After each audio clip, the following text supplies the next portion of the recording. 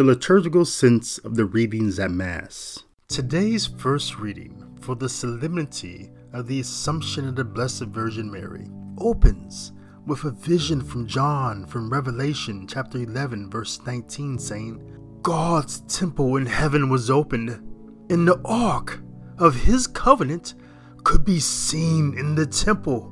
What a beautiful reminder of our Catholic tradition, that the Mother of God, the Theotokos, has, since the earliest centuries of the Church, been given the title Ark of the Covenant.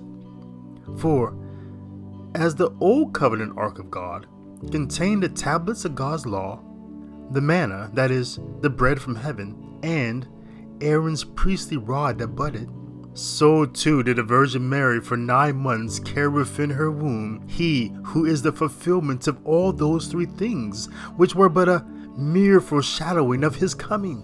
This is why the title Mary, Ark of the Covenant, has been ascribed to her by church fathers such as St. Gregory the Wonderworker and St. Athanasius in the 3rd and 4th centuries respectively. Then, what John sees next in his vision, captured in chapter 12 verse 1, will go on to inspire 2,000 years of Catholic iconography of the Blessed Virgin Mary. A great sign appeared in the sky, a woman clothed with the sun, with the moon under her feet, and on her head a crown of 12 stars. John's vision also seems to be a fulfillment of Joseph's dream recorded in Genesis chapter 37 verse 9. Behold, I had dreamed another dream, and behold, the sun, the moon, and 11 stars were bowing down to me. In that sense, we can recognize that the woman in John's vision not only represents the Virgin Mary, but also represents Israel, the daughter of Zion, made perfect and fitting before the eyes of the Lord.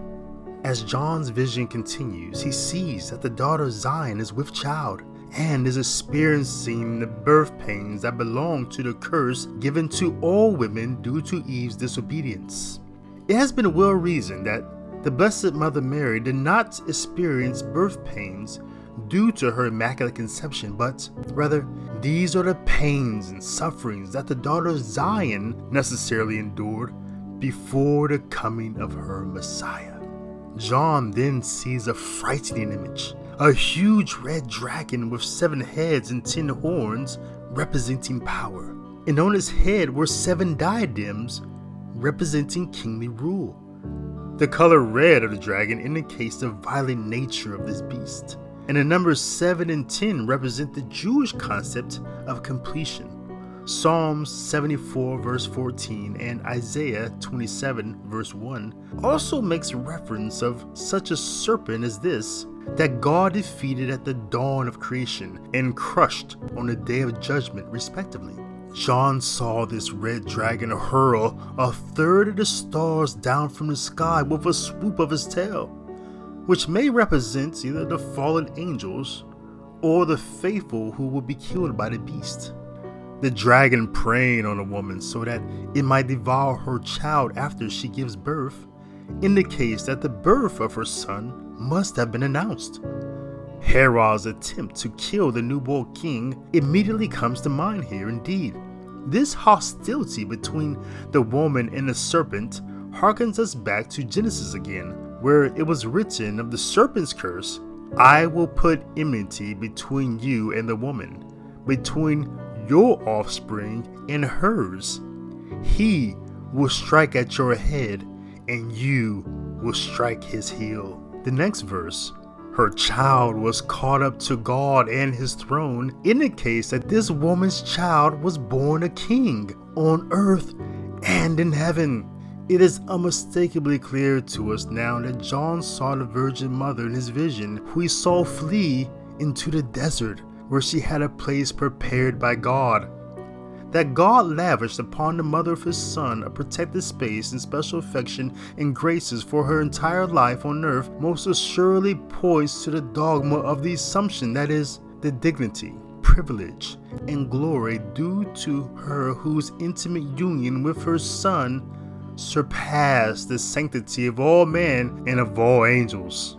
The first reading for today's Solemnity then jumps to Revelation chapter 12 verse 10, where John says he heard a loud voice in heaven say, "Now have the salvation and power come, and the kingdom of our God, and the authority of his anointed one."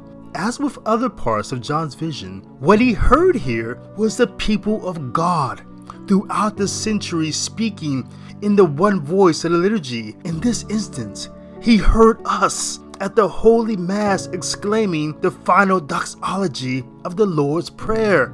"For the kingdom, the power, and the glory are yours, now and forever." The second reading today from Corinthians chapter 15 verses 20 through 27 then reverberates that same acclamation of the dynamic reign of God that came to heal the consequences of Adam and Eve's sin. This reign has the authority and the power to bring all created things in subjection to the glory of his Creator, for that which was dead was brought to life through the resurrection of Christ. Then comes the end, when he hands over the kingdom to his God and Father, when he has destroyed every sovereignty and every authority and power. The Gospel reading for the Solemnity of Assumption comes from Luke chapter 1 verses 39 through 56, where we read about the 3-month-long visitation of Mary to her kinswoman Elizabeth and her singing the Magnificat. Luke offers here a perfect synthesis of the prior two readings. In this narrative on the visitation, Luke draws from the 6th chapter of Samuel and the 16th chapter of 1 Chronicles to perfectly depict Mary as the Ark of the Covenant. As Mary set out and traveled to the hill country, so too did David, and all the people who were with him set out for Bala of Judah to bring up from there the Ark of God. Samuel 6:2. As Elizabeth said, "And how does this happen to me, that the mother of my Lord should come to me?" So too did David fear the Lord that day and say, "How can the ark of the Lord come to me?" Samuel 6:9. As the infant in Elizabeth's womb leapt for joy at the sound of Mary's greeting, so too did David dance with joy when the Israelites were bringing the ark of the Lord into Jerusalem. Samuel 6:14. As Mary sung a song proclaiming the greatness of God for him having chose her, so too did David sing a song of thanksgiving when the ark was placed in a tent. 1 Chronicles chapter 16 verses 8 through 36. As the Ark of the Covenant remained in the house of Obed-Edom the Gittite for 3 months, Samuel 6:11, so too did Mary remain in the house of Elizabeth for 3 months. Together, these readings at the Holy Mass on the Solemnity of the Assumption of the Blessed Virgin Mary remind us how Mary's life is the example par excellence of who the liturgy prepares us to be in the world. At the moment we approach the priest and he announces Corpus Christi, or body of Christ, and we say Amen, we encounter Mary at the Annunciation and begin walking in her footsteps, for our Amen is most wonderfully an imitation of her fiat. "This is the body of Christ," the priest says. Then, Amen, we say as our hearts cry out like Mary's, "Let it be to me according to your word." That is, may all the promises of the Holy Eucharist come to be in, with, and through me.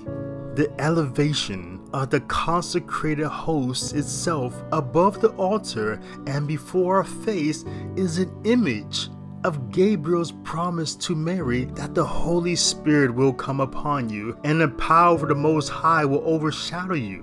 Luke 1:35. This is why it is right and fitting that every knee should bow at both of these moments, just as all those who ever shared in Abraham's faith always fell to the ground at the coming of the presence of God. Just as God took the dead womb of Elizabeth and filled it with life. So too is the Holy Eucharist, the only thing on earth where a thing that is truly dead, that is, unleavened bread and pressed grapes, becomes someone who is truly alive, that is, the body, blood, soul, and divinity of Christ Jesus. In this way, the same miracle that God worked in Elizabeth, the Holy Eucharist also works in us.